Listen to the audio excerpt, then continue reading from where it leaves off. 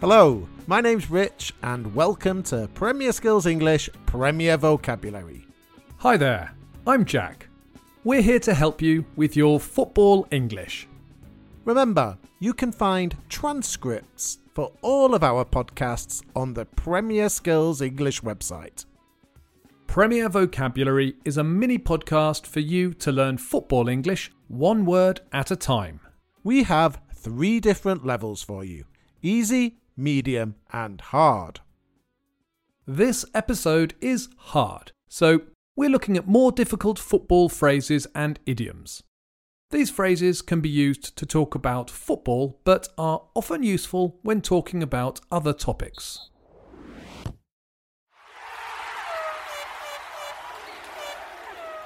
The phrase we're looking at in this episode is a dark horse. A dark horse is an idiom which has 2 main meanings. One that we can use in connection with football, and another which can be used in more general contexts. Let's start with the meaning of dark horse that is often used in football and in other competitions and races.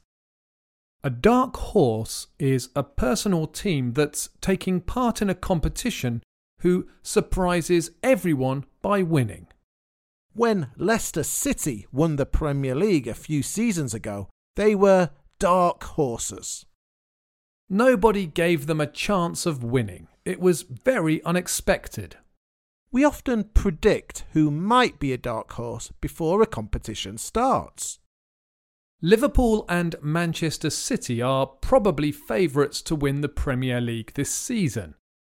My dark horses are Everton. Here, Jack is predicting that Everton have a chance of winning the league. He thinks if any other team is going to surprise the rest, it'll be Everton. Who are your dark horses? My dark horses are Tottenham. I think they have a real chance and are going to score lots of goals. We speak about dark horses in all sports and also in other races, such as elections. Yes, we could speak about people who have unexpectedly become president. The phrase originally comes from horse racing, and it was used to speak about a horse that nobody knew about, so it was difficult to bet money on it.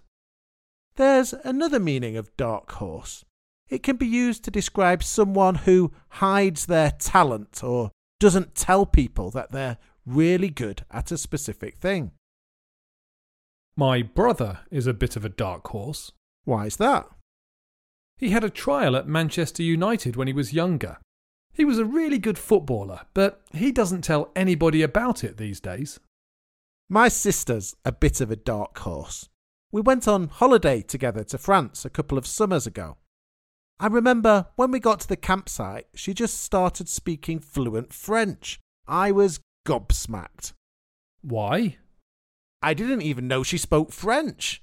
She never studied it at school, but has been learning it for years. She never told me.